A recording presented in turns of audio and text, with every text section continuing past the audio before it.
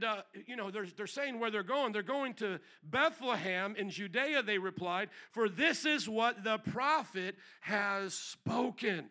So they understood, like, wow, if something special is happening around Bethlehem with this star, this might be the very promise that we've been waiting to see fulfilled, the promise of the Messiah. Now go back to the notes there, please. We see that in Micah, he goes even further. So the quotation from Matthew doesn't go as far as this, but we see that the ruler of Israel is not someone who's just being born and starting to exist the day he comes in Bethlehem, but his origins or his going forth are from old, from ancient times. How many remember reading in the Bible that God is the Ancient of Days? That he is from everlasting to everlasting. And so now we see that the Son, the child that's going to be given to us, that child has an origin from the time of the Ancient One, from the time when God was there all by himself. Because when the Bible starts, it says, in the beginning, God created the heavens and the earth. So can God be matter, space, and time? No, God created matter, space, and time, heavens and earth. Are you with me? Are you listening? So God is there by himself, and then God creates matter, space, and time. But how does he do it? The Father through the Son by the Holy Spirit. The Father begins to speak through the Son, and the Son guides the Holy Spirit. We see then that the Son comes down and forms man in his own image and starts walking with us. That is Jesus. And then we go throughout the Bible and we start to see that Jesus is appearing to us in his pre-fleshly or pre-incarnate form. He appears to Abraham. He appears to Jacob. He appears to Moses. Who do you think's the one appearing to everybody? It's Jesus, amen? But what is Jesus now going to do? Let's go to Isaiah chapter 9, verse 6. Jesus, the one that's been there all along, as the representative of the Father, because we believe in one God who is the Father, Son, and the Holy Spirit, the Son is now going to come in the flesh. Now track with me here. As he comes in the flesh, he's coming to be a ruler. He's coming to be a ruler. Now, don't you think Rome has something to say about who's going to be a ruler? Don't you think Egypt has something to say about who's going to be a ruler? Don't you think all of the Chinese dynasties want to have something to say about who's going to be a ruler? So when you put it all together, Jesus is being born to overthrow the governments of the world and to become the sole ruler of the earth.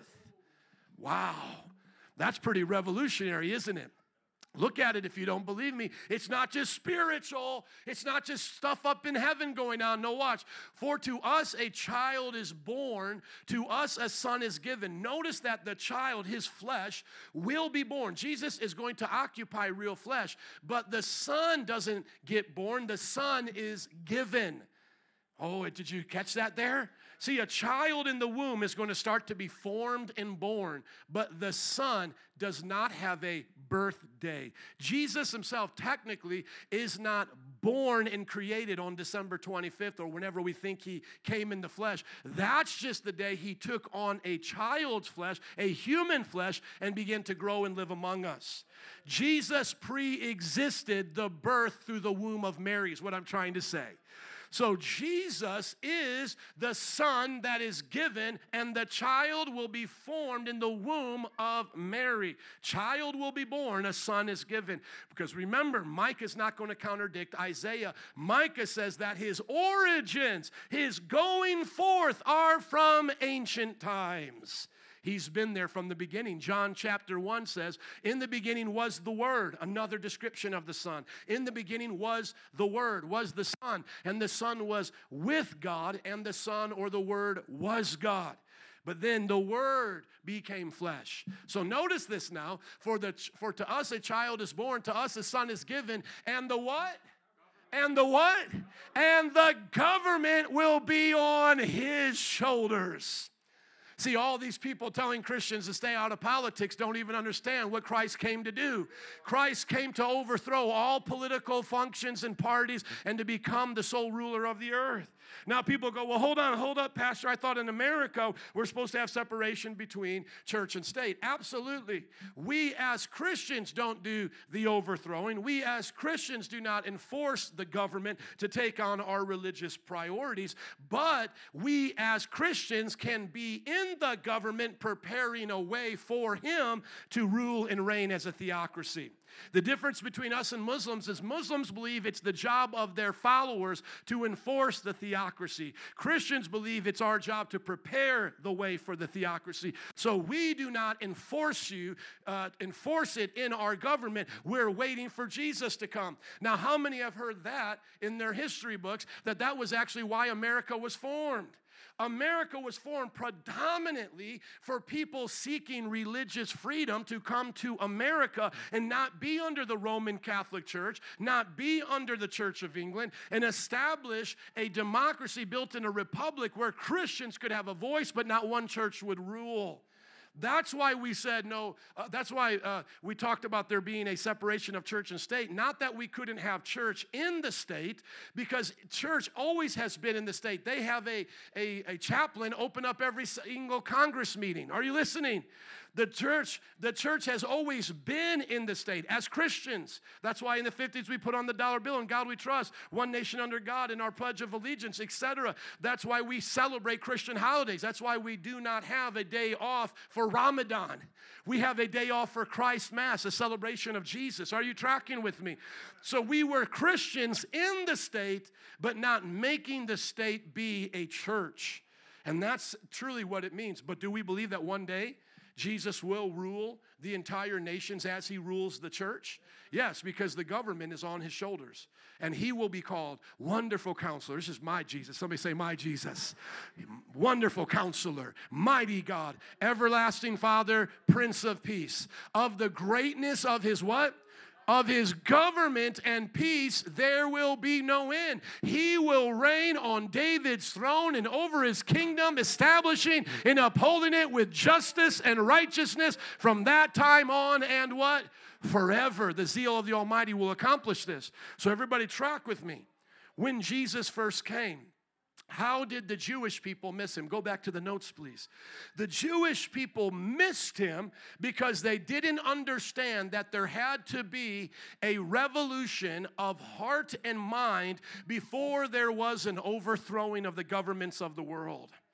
In other words, Jesus had to come first as a lamb before he would come as a lion. Jesus wanted there to be more in the rebellion against Satan and his forces than would be at that time. For example, if Jesus would have established the whole kit and caboodle, the whole kingdom of God around 30 AD, how many people would have been in that kingdom? A few thousand, maybe a couple million if you included some of the Jewish people that were turning to him at that time. How many nations probably would have been represented? Not many. Not your nation, not my nation, unless you come from Israel, right? So if Jesus would have established the kingdom at that time, there would not have been a plurality of nations, every tribe, every tongue. Are you tracking with me? So that's why he said, what I've done for Israel. In his first coming, he said, I've come for the lost sheep of Israel. But after his death, burial, and resurrection, he told those disciples, those Israelites, to now go into all the nations and teach them to observe everything I've commanded you, to make disciples, to go preach the gospel to every creature. Now, if Jesus was to come back 2,000 years later, how many people would be in the kingdom of God? A lot more. How many nations would be represented in the kingdom of God? This is why the Bible teaches us, do not think that God is slack in coming back or keeping his promises. This is being done because the Bible says that the patience of the Lord, the long suffering of the Lord is for salvation. The Lord is slow because he wants more to be saved. He wants our neighbors to be saved. He wants the nations to be saved. And so today, let's not make the same mistake of the early Jews who rejected Jesus because he wasn't conquering at that moment.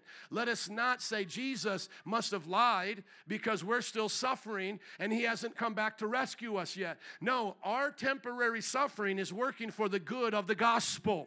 The temporary suffering is the fertilizer of the gospel. We must take up our cross, deny ourselves, and follow Jesus to see the nations won. He said, you will be hated by all on account of me. That's what he said these end times would be like. So those of us who are here and we're suffering and we know that it's part of the cost, we don't want to be discouraged. Don't let your heart become weary now in doing good, for at a due season you will reap a harvest. Amen? Go to 1 Corinthians chapter 15, 45.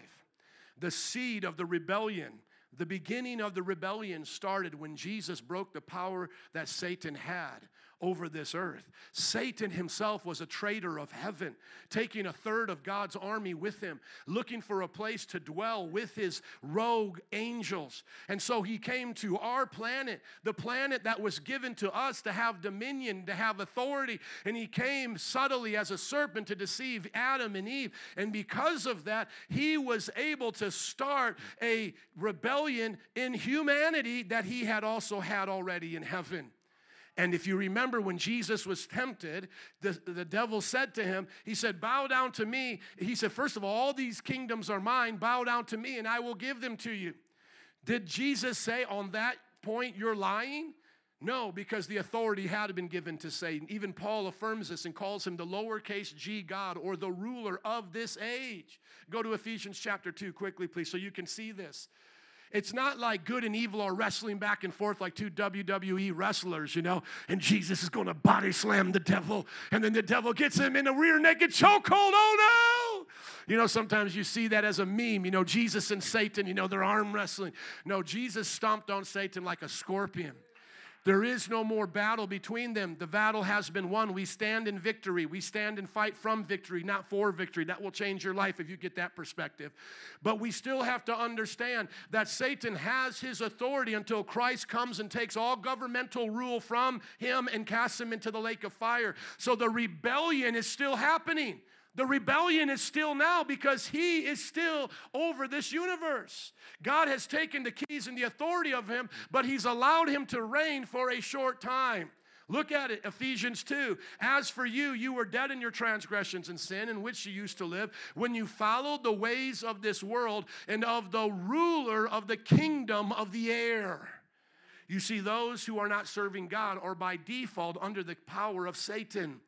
And so Jesus came to deliver us from Satan, deliver us from evil. That is to be our prayer. Thy kingdom come on earth as it is in heaven. Thy kingdom come and thy will be done. And when we go back to the scripture, go back to 1 Corinthians in our notes, we now have a choice. Do we continue with the traitor Satan and following the first Adam who rebelled against God, hoping that somehow God will change his mind against the judgment he's already proclaimed against Satan and his followers? Because remember, Matthew 25 said that the lake of fire was prepared for Satan and his followers. That's what it was prepared for, was for the original bunch that left. We never would have went there. If at the Garden of Eden, if Eve would have taken that little serpent and just swiped it down right off the tree and just stomped on it and said, I crush you in Jesus' name, or I crush you in the name of the God I've been walking with this whole time, we would have never have known all the sin that we know now. We would never know what it is like to be in this place that can be at times hell on earth. We would never know the pain, the troubles, and all of those things. But because she and Eve, representative of all the human race, because they fell, now we are here in this fallen state. And sometimes people say, well, I could do better than Adam and Eve. You can't even make it a day without sinning, most of you. How in the world are you going to fall and not fall for Satan's lies, So this idea like God should have just reset, just cast Adam and Eve to the hell and just said, start it again with you and your wife. Now, you guys probably wouldn't even last half as long, right? So this is the truth, that we continually rebel against our God and Creator. And he could have left us in that state. And some people say, well, why did he give us a choice to begin with? Well, if you don't want to have a choice, you can ask somebody to lobotomize you and make you a robot, okay? But you see, we actually don't want to be robots, do we? We actually actually want to make choices to love, choices to hate, and make moral decisions. We like human autonomy. So the very person arguing against that, well, I wish God would do this, is actually a contradiction. Because when you say, I wish God would do this, what does that take to make that wish? Human autonomy and a desire of the will. If God made you a robot, you wouldn't be wishing for nothing, Jack. I love you, God. Now tell me that you're going to serve me. I will serve you, God. You see, you would never even have the volition to make a decision against his will, to shake your fist at him. So when people talk like this, it's actually an evidence of a good God that they can shake their fist at God. A good God would allow you not to serve him. That's a good God. So a bad God would give you no other choice. So be careful what you're asking for. We believe in a God that gave us the choice between good and evil, the choice of the tree of life or the knowledge of good and evil. And we didn't choose the eternal life at that time. We chose the tree of the knowledge of good and evil. And how's that knowledge going for us? Right, just look at, what's his name, Jenner. Look at the guy Jenner. How's that knowledge going for you, sir? You've emasculated yourself, or at least pretend to do so, right? This knowledge of good and evil has made us redonkulous and fools, has it not? We're worshiping created things rather than the Creator. We're decimating our own human bodies, trying to be things that we physiologically cannot be. And we've destroyed ourselves through that knowledge. So we are not able to have the knowledge of good and evil without God's presence and life in us. 1 Corinthians 15:45 says, so it is written, the first Adam became a living being. The last Adam, talking about Jesus, because he was the only one that was born perfect like Adam. So Adam had the perfect human body and the perfect physiology that he could not blame it on his environment or his upbringing or his body. Well, I was born a sinner, so that's why I sin. I was born around sinners, that's why I sin. No, Adam was not born around sinners, and he was not born a sinner. He chose on his own to sin. So Jesus is called the second Adam. He is now born perfect. That's why he's born of a virgin. He does not receive a sinful nature. Now, some of our friendly Catholics, they try to say, well, then Mary had to be sinless for Jesus to be sinless. Okay, well, then Mary's mother had to be sinless for Mary to be sinless. And then Mary's grandmother had to be sinless. You understand the folly in that? No, Mary's mom did not have to be sinless, and Mary didn't have to be sinless. All God had to do within Mary's womb was to create a sinless body. Can God do that without going into the infinite regress of sinless people? Okay, and we know that Mary didn't always do what's right because she gets checked by Jesus twice. Twice she gets checked by Jesus. Once at the wedding and the other time when she comes with the other brothers because she did consummate her marriage with Joseph. The Bible says she did not consummate until Jesus was born, because how many know Joseph had needs? You all get quiet, but how many know Joseph had needs? You're not just going to be married to a woman and not consummate a marriage. It took enough faith for Joseph to first believe. This is Christmas stories you won't hear at another church, right? Joseph already had to endure the idea that someone else impregnated his wife. You know, it was God that put the seed in there, and thank God it wasn't sexual. That's what the Mormons believe. Talk about an awkward Christmas for them. They literally believe that God physically sired Mary. That is the truth. But listen to me. Joseph had to already get over the fact that his wife was pregnant, not from him. Of course, he's not going to wait or be a virgin the rest of his life married to Mary. So anyways, 2 times Jesus checked Mary. We know she wasn't sinless, once at the wedding and once when she came with the siblings that she had and said, tell Jesus to come on out. He's causing too much trouble around here. And Jesus said, hey, who's my mother? Who's my brother? Who's my sister? Anyone who does the will of God. So if you're doing the will of God, you today have just as much preeminent in Jesus' mind as Mary did. Think about that. Mary was chosen for a purpose, just like many godly women were chosen for purposes. You can look at Sarah's life and other people in the Bible. But now, after the gospel has been preached, the Bible says that all of us get to have the same exact privilege of Mary. And it's the same thing with John the Baptist. He said John the Baptist is the greatest of the old covenant, because it did seem like there was some rank back then. But now, even the least among us, he said, are greater than John the Baptist. So don't sweat it. You're in the kingdom. Amen? So there's the second Adam, that's Jesus. He's a life-giving spirit. The spiritual did not come first, but the natural. And after that, the spiritual. The first man was made of the dust of the earth. The second man is of heaven. So there, Adam started his creation. That's when Adam started. When did Jesus start? Way back in heaven. That's where he comes from. He's of ancient times. As was the earthly man, so are those who are of the earth. As is the heavenly man, so also are those of heaven. So Jesus now is in heaven with those in heaven, and his Jesus' nature has been changed after the resurrection. He gave us a little taste of that at the transfiguration, but now he's in his full glory. Even John, his good friend, when he saw him on the Isle of Patmos, was like, this is not the Jesus I remember. Boom, he fell right down and started worshiping, couldn't even look at him. His eyes were blazing like fire. Amen. Come on, somebody, let's get ready to meet that Jesus. He's not coming back as a baby in a manger. Amen. He's not coming back down in a casket, in a little, what do you call those things? A basket and a little cradle, and you're going to go, goody, goody, goo. I'm so glad you're back, baby Jesus. Baby Jesus is back. Here he is. No, you're not going to be talking to him like that. Swords coming out of his mouth. He's riding a white horse. Praise God. Now watch verse 49. And just as we have borne the image of the earthly man, so shall we bear the image of the heavenly man. Everybody get this. Somebody say earthly man, heavenly man. This is the seed of the revolution. Are you now going to turn away from the earthly man and turn to the heavenly man?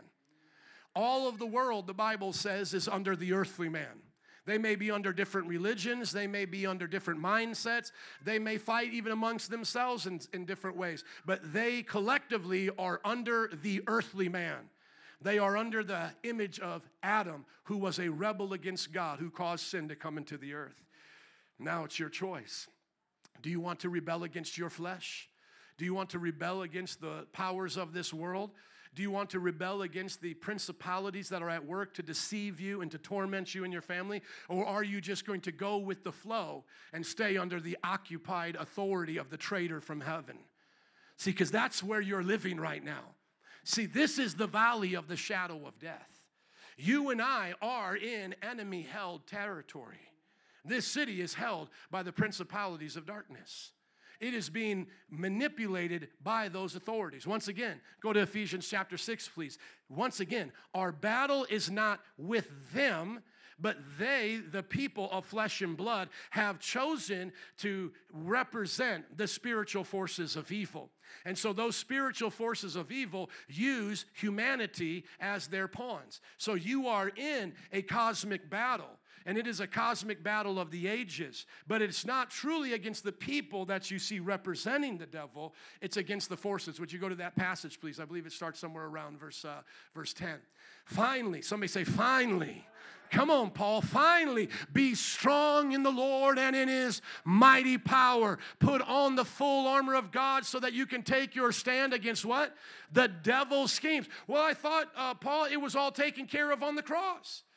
We heard on the cross that the power of Satan was disarmed, that the enemy lost his authority. Jesus said in Matthew 28, all authority in heaven and earth has been given to me. Paul, why are you telling me to do anything? Isn't it already done? And that's where you get into the principle of already, but not yet. It's already done in the heavenly. Satan knows who's in charge, but it is not yet done upon the earth. There are still battles to be won in Jesus' name by his authority and power. You are to cause a great rebellion in this land and to overturn the works of Satan. That's actually how God is bringing about his kingdom. So you and I are saying, well, the kingdom of God, it will just come when Jesus comes. I'll just sit and chill until then. No, you are to take the kingdom of God against the gates of hell and tear it down and bring heaven to earth. You are commanded by God to plunder hell and populate heaven. You and I are supposed to be world changers, history makers. And then at the grand finale, then he comes. So in other words, Jesus does not come for a defeated church that's hiding somewhere saying, oh, I'm just hiding until he comes. We're so scared. No, Jesus is coming for a church full armor, battling against Satan, winning in his name. And he comes and he gets our back. And he enforces everything that we have been talking about, everything that we have been teaching. And he says, that's right, I'm with them, bow down and worship now. On that day, there'll be no atheists. On that day, there'll be no rebels. Let's take a pause. Go to Psalm chapter 2. He will break their kneecaps with a rod of iron. Are you listening? He will stomp on them as a person stomps on grapes. The grapes of wrath has meaning in the Bible. The Bible says, why do the nations rage and the peoples plot in vain? The kings of the earth rise up against the rulers, rise up and the rulers band together against the Lord and against his anointed. That's the Father and the Son saying, let us break off their chains, throw off their shackles. The one in heaven laughs. He's laughing at the politicians and what they think they're doing right now. He's laughing at China. He's laughing at the Middle East. He's laughing because they think they're doing something against his kingdom. And the Lord scoffs at them. He rebukes them in anger, terrifies them in his wrath, saying, I have installed my king on Zion, my holy mountain. He has done it. Now keep on going down, verse 8. Ask of me, and I will make the nations your inheritance, the ends of the earth your possession. You will break them with a rod of iron. So on that day, if Steve Jobs doesn't want to bow, God will break them in front of us. If Muhammad doesn't want to bow, he will break them right in front of us. He will give them a resurrected body just so he can break them in front of us and then torture them forever. You're like, dear Lord, how is that loving Jesus? Jesus is so loving that he created a hell to torment those who disobey and rebel against him. Why? Because that's eternity without him. You get to make that choice. In the end, you get exactly what you want, an eternity without Jesus. And an eternity without Jesus is torment and hell and punishment. That's what they wanted. That's what they get. No one will feel sorry for the sinner on that day. You won't be saying, oh, abuela, or grandpa, or father, or mother. On that day, you'll be rejoicing in the glory of God.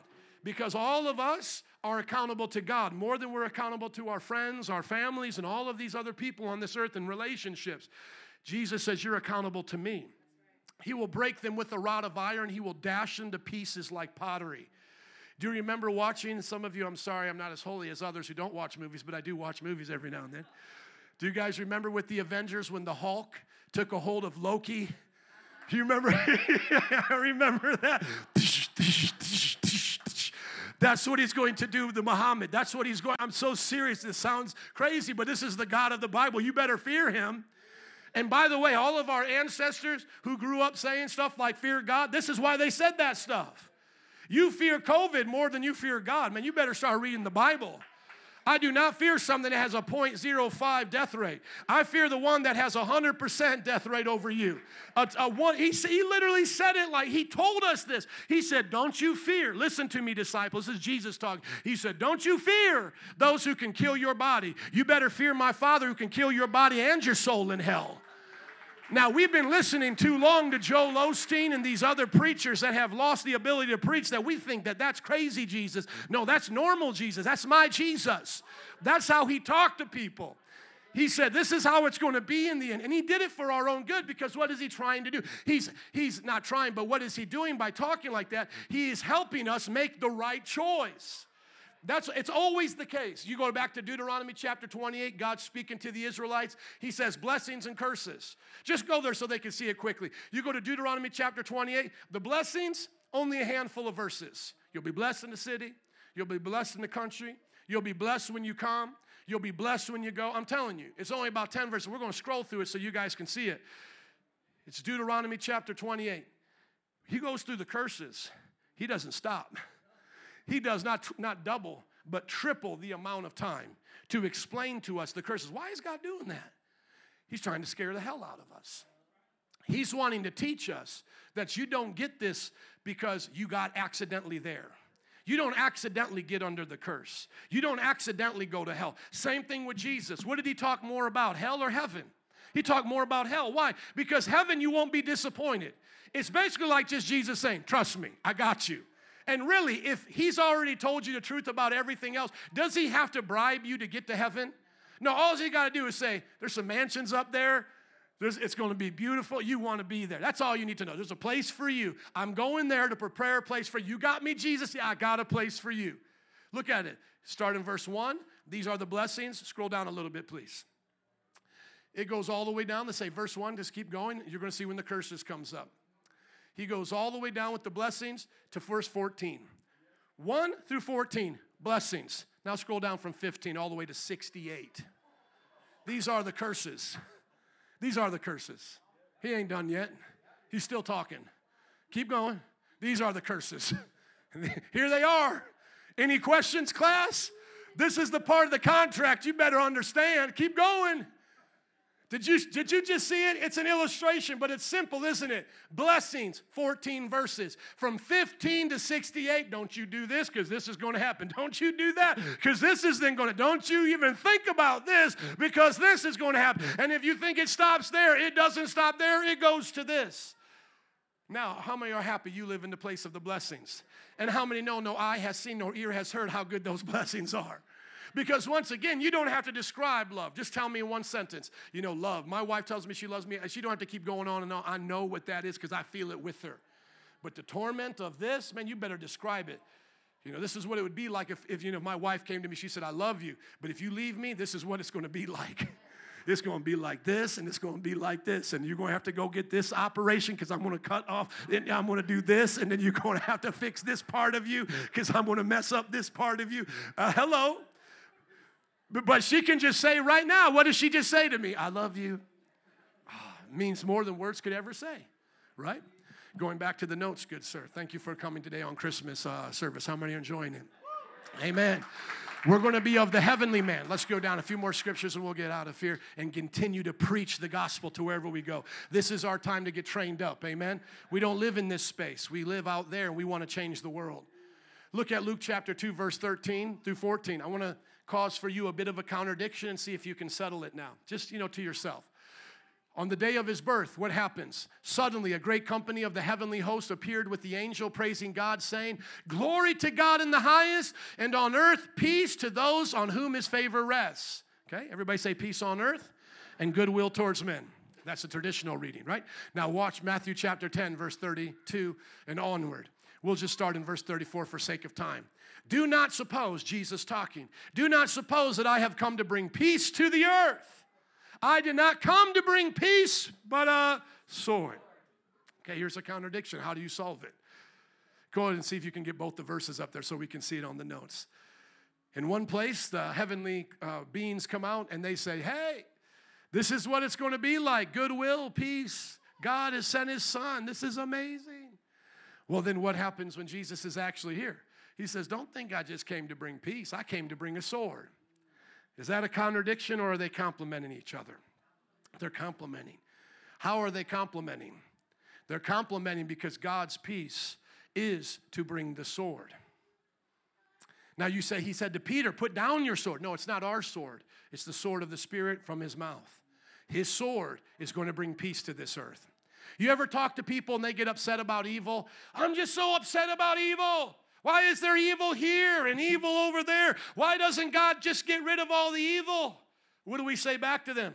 Okay, let's start with you and get rid of you then. Because where does evil live? Where does evil live, smart guy? Does it live in the knife? Last time I checked, my knife didn't want to stab anybody today. Does it live in the substance that cocaine is made out of? Last time I checked, those plants didn't get anybody high, just chilling there growing. We're supposed to know better, aren't we? So where does evil live? Evil lives in our heart. So if God wants to get rid of evil, what does he need to do? Get rid of you.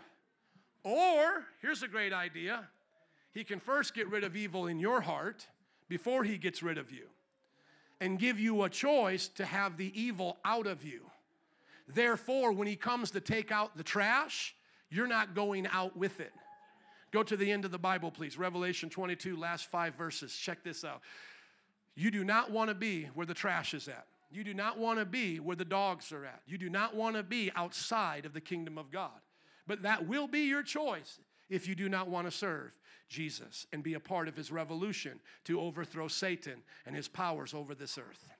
That's where we'll be. Go all the way down to the last 5 verses, please. How many have ever read the book of Revelation? How many know that has gotten you a little bit to think about, helped you fear God a little bit? Look at what it ends with right here. He ends with the Spirit and the bride. This is the church and the Holy Spirit working together and to preach the gospel. Now keep going on down, verse 18. I warn everyone who hears the words of this prophecy. If anyone adds to them, God will add to that person the plagues described in the book. If anyone takes away from the prophecy, God will take away from that person. So don't mess with this prophecy. Speak it the way it is, okay? And then now what does it say? Come, Lord Jesus, come. And let's just go up a few verses. I'm sorry, it's not the last 5. It's right before that. Here we go. Jesus talking, red letters. Verse 14. Blessed are those who wash their robes, that they may have the right to the tree of life. How many are going back to that tree of life? You're done with the tree of knowledge of good and evil, doing this on your own, right?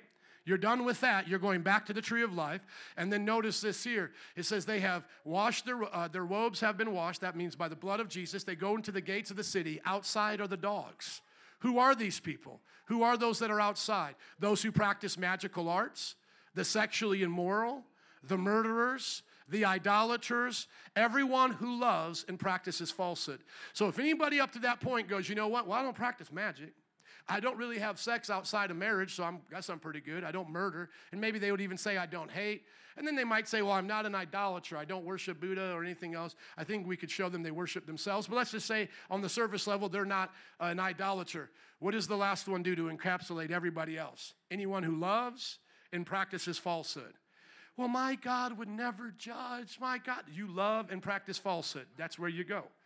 Well, I believe in Buddha, and I've become a better person. You love and practice falsehood. Well, I just think that we're all just energy, and when we die, we go back to energy. You love and practice falsehood. Anything else that Jesus wanted to cover right there, he just covered there. You believe a lie, and you live a lie outside of the first things we just learned of washing in the robe, washing in the blood of Jesus, your robe, and following Jesus. Anything, we can summarize right there. You loved and practiced falsehood. Now, going back to the notes, please. How do we resolve that? Is that Jesus brings the sword of truth, and that brings peace.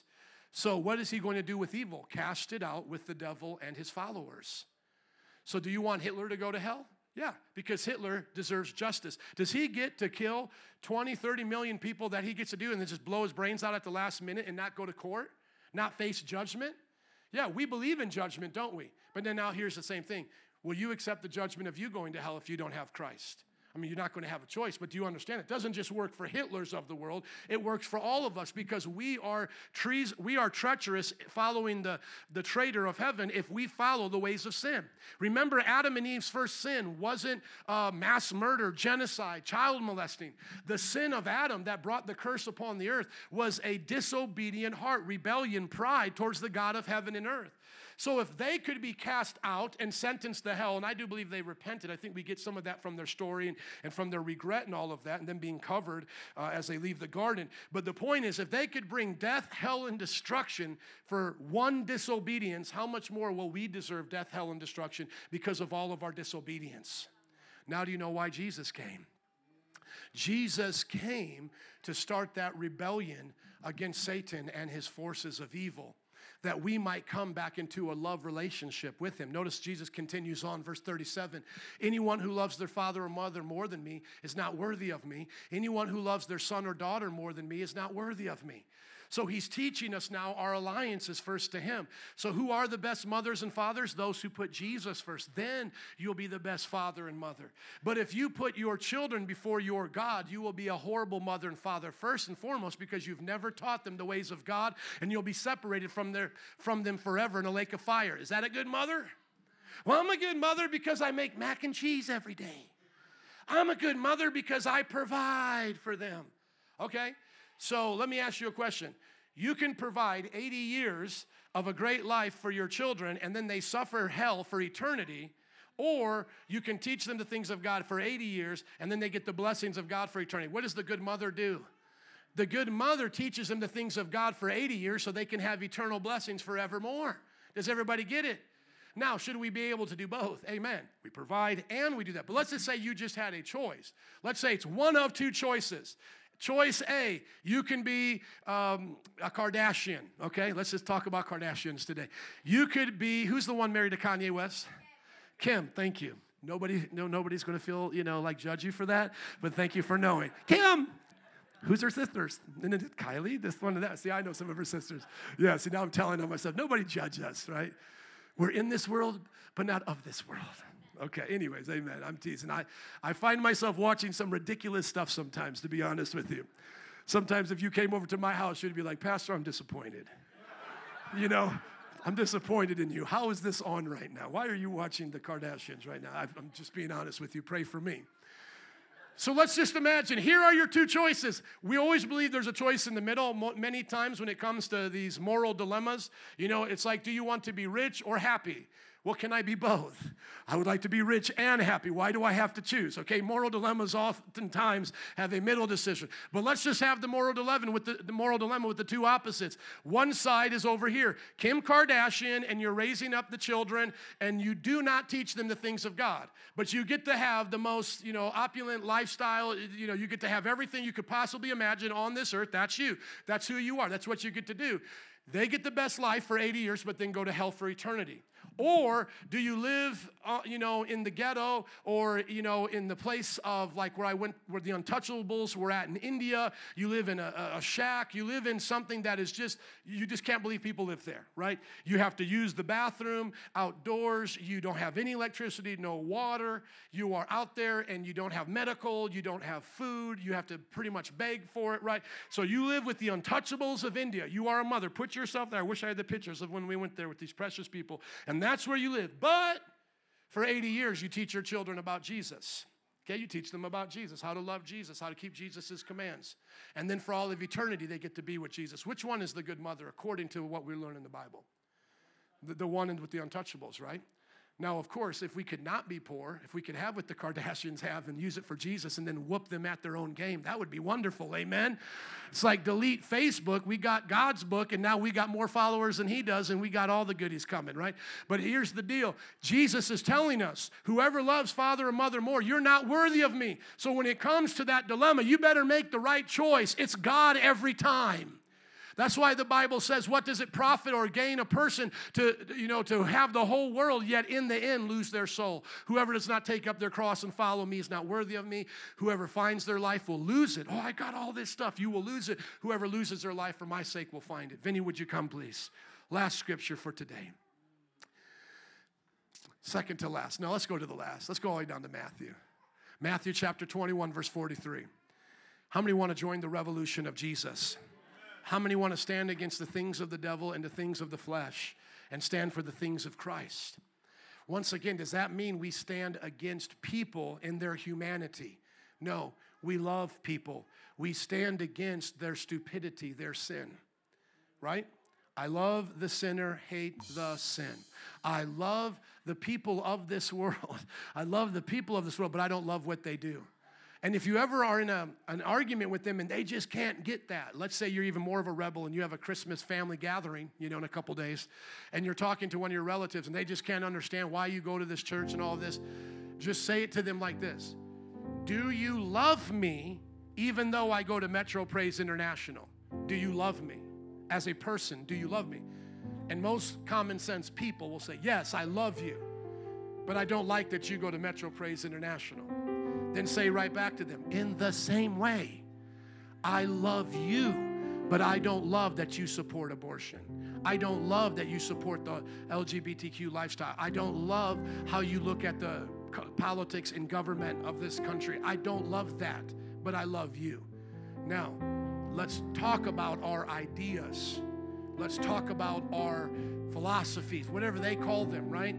And then every time they go, yeah, there's this real smart person over here, and they said this, and this, you could just be right back. Yeah, there's this real smart person, his name's Paul, and he said this. You get it? So every time they quote, somebody over here, you go, yeah, let me show you what John said. Let me show you what this guy named Luke said. They didn't have 3 divorces, 2 counselors, and Prozac for breakfast this morning. Let's start with that, right? John didn't need the 2 counselors to get through life and Valium, right?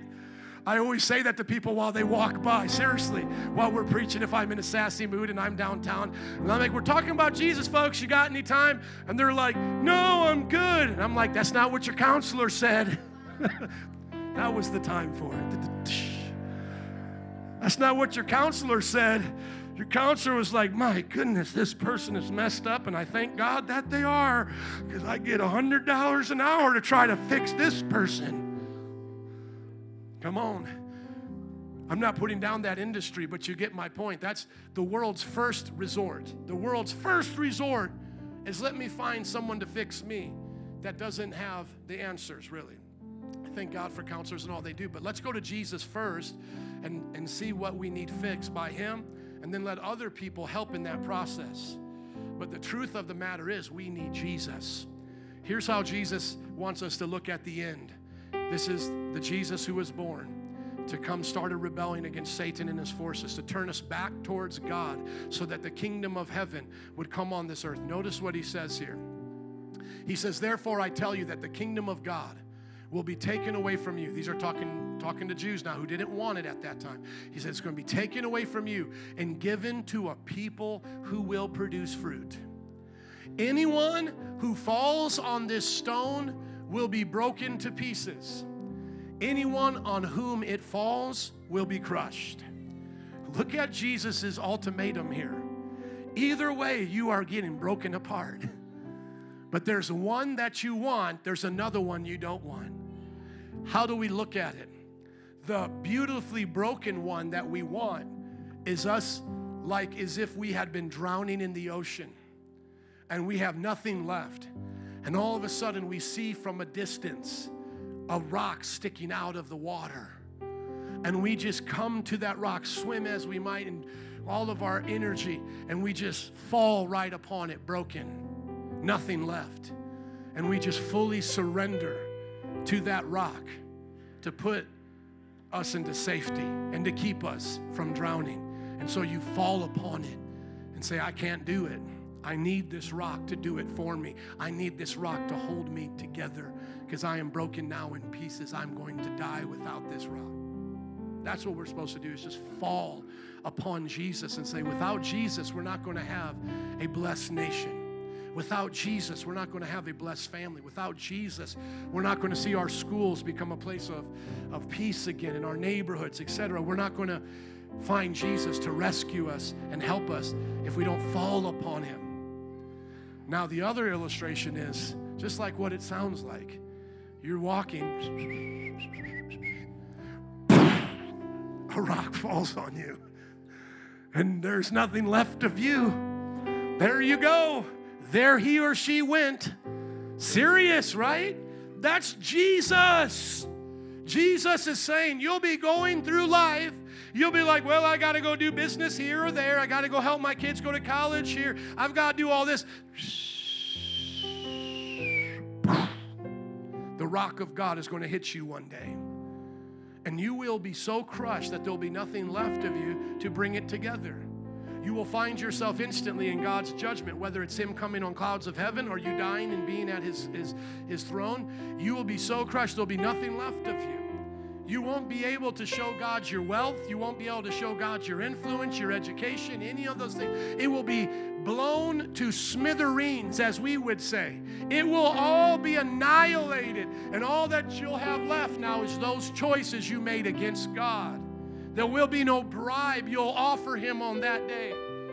And so what do I say to us today? Because so often we think that now becoming a Christian, we got to do. We got to do this. We got to do this. And I got to stand up for Jesus. And I don't want to be a coward and all this and that. And then what do we do with that mindset? We feel like we're not going to be able to do it, like we're not strong enough. But God is teaching us the exact opposite of that. He's not saying to you like this, I want you to meet me in London. I want you to meet me in London. And here's what I want you to do. Flap your wings, flap your wings, flap your wings. And then you're going to fly, and you're going to fly, and you're going to fly, and you get to London. And that's how I'm going to meet you there. And so you're sitting here going, I can literally not do that, God. I have nothing in me to do that. God is not that kind of God. He is not saying, I want you to live holy in this wicked generation. I want you to love your enemy. I want you to do all these things. And you're looking back at God going, I have zero ability to do that, God. I am going to fail at that every time. No, what God is doing is saying, here's a plane ticket. Here's a plane ticket. Are you getting that? Here it is. Here's your plane ticket. That's how you get to London. I fly you there. I fly you there. It's not Jesus is my co-pilot. No, Jesus is the pilot. Come on. Jesus, I don't even want, Jesus, take the wheel. Jesus, why'd I ever have the wheel? What am I, whoa, that's a problem. It's Jesus, have the wheel, have the plane, have the car. Take me, Jesus, where we're going. That's the illustration you're supposed to have, is you're just falling on Jesus going, take me, Jesus. And in that there is a doing. In that there is a living. In that there is a working. But it's not for the purpose of trying to accomplish that. I'm not working to accomplish salvation. I'm not working to save myself or participate with God in saving me. What we're doing as we're working, being on that plane or in that illustration, is we're just enjoying the ride, serving him, doing what he's asked us to do. and we're not earning the gas of the plane. We're not keeping the thing up in the air. We're just walking around as stewards, as waiters, as servants, and we're saying, God, what do you want me to do? I'm up here. I'm living for you. I'm in the kingdom. What do you want me to do? Well, I want you to go over here, and I want you to talk to this person. Okay, God, I'll go and talk to them. If I messed it up, it doesn't mean the plane crashes. Doesn't mean I'm going to hell now. If I did something wrong the other day, doesn't mean everything's going to fail. I'm still flying with Jesus. I can ask for forgiveness. I'm protected. I'm safe, and God's got my back. And he said, that which I began in you, I will be faithful to finish in you.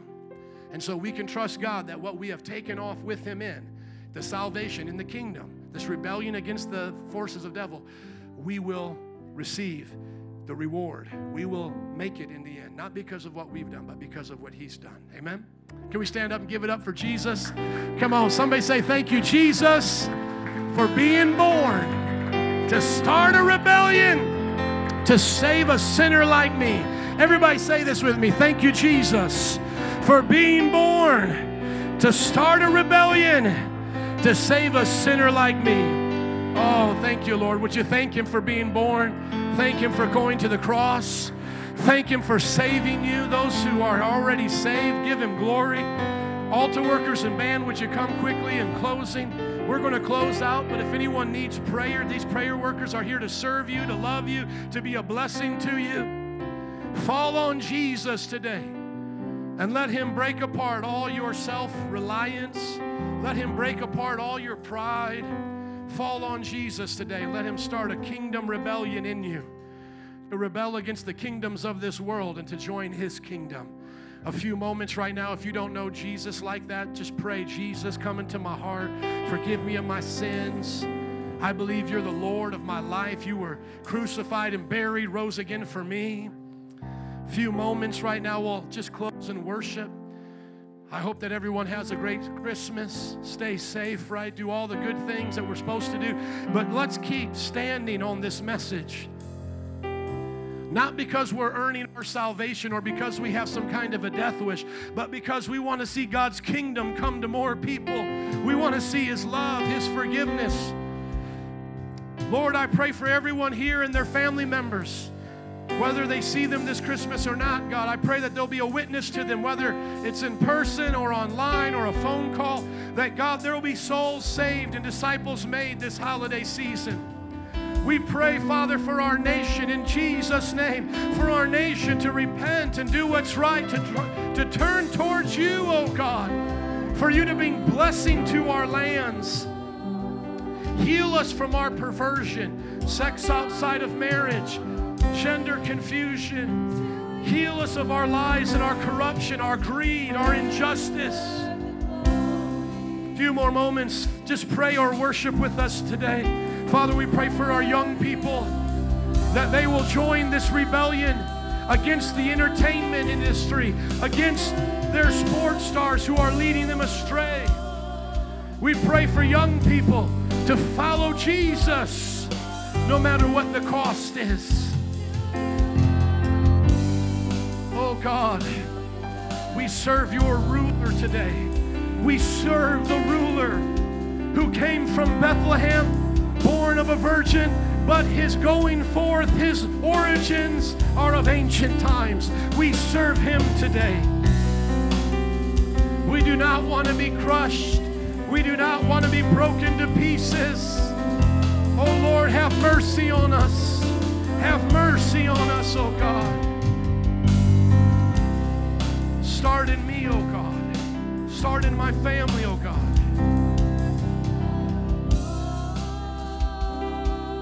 Thank you, Jesus. Thank you, Jesus. You have been good to us. I heard one preacher say, God has blessed America. It's our turn to bless him now. It's our turn to turn towards him.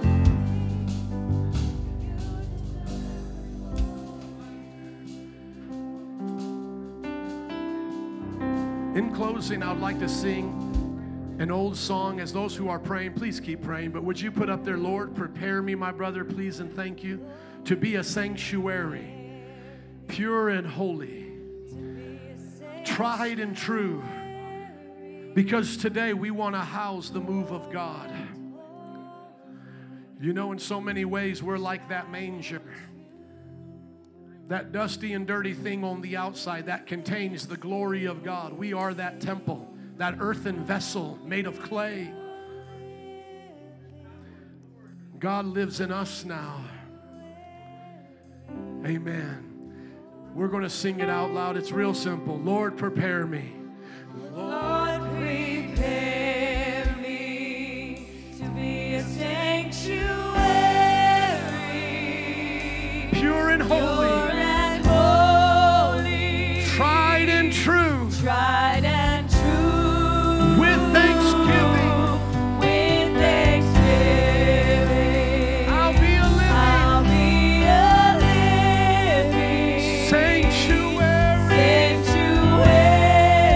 Lord, for you. Oh, Can we sing it out today? One more time. Lord, prepare me. Lord, prepare me to be a sanctuary. Pure and holy, tried and true. With thanksgiving, I'll be a living sanctuary for you. We'll sing it one more time. I sense God in this place, but as we get ready to sing it, if you could hold, please, I want you to think about your life now being that city on a hill. You now being that example to the world around you. It doesn't matter what they think at the beginning when they hear you or get to know more about your beliefs. Give it time, because I believe you're going to see what God's going to do through you. So right now, would you imagine yourself like a city on a hill? You're going to shine forth for Jesus. You're going to be an example on your job. You're going to be an example to your family. It may shock them. It may be offensive to them at first. But by God's grace, we're going to believe that you're going to win them over. And they're going to say, I want what you have. I want to participate in something that you're doing because it's changing the way you are in a way that I desire. Think about where your influence can be, where your light can shine. There used to be a day when CEOs would give glory to God at their annual quarter, the end of the year fiscal meetings. My dad would talk about that as he worked for some of these businesses. We hardly hear that anymore, do we? I pray for that to come back. I pray that those here who are pursuing education and in the fields of research, oh, to God, that Christians would be known as being on the cutting edge again because we're leading the way. That we're being people of influence. That charity and acts of compassion, we're leading the way. One more time, now would you sing it with a desire to be prepared to do something great for God? Lord, prepare me to be come on, Lord, prepare me to be a sanctuary.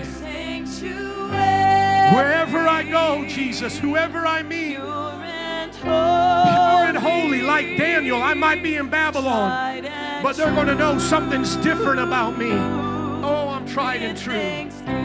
I'm going to give you the glory everywhere I go. I'll be a living sanctuary for you. Lord, bless us as we celebrate you this week. Keep us safe and bring us back together. In your name we pray.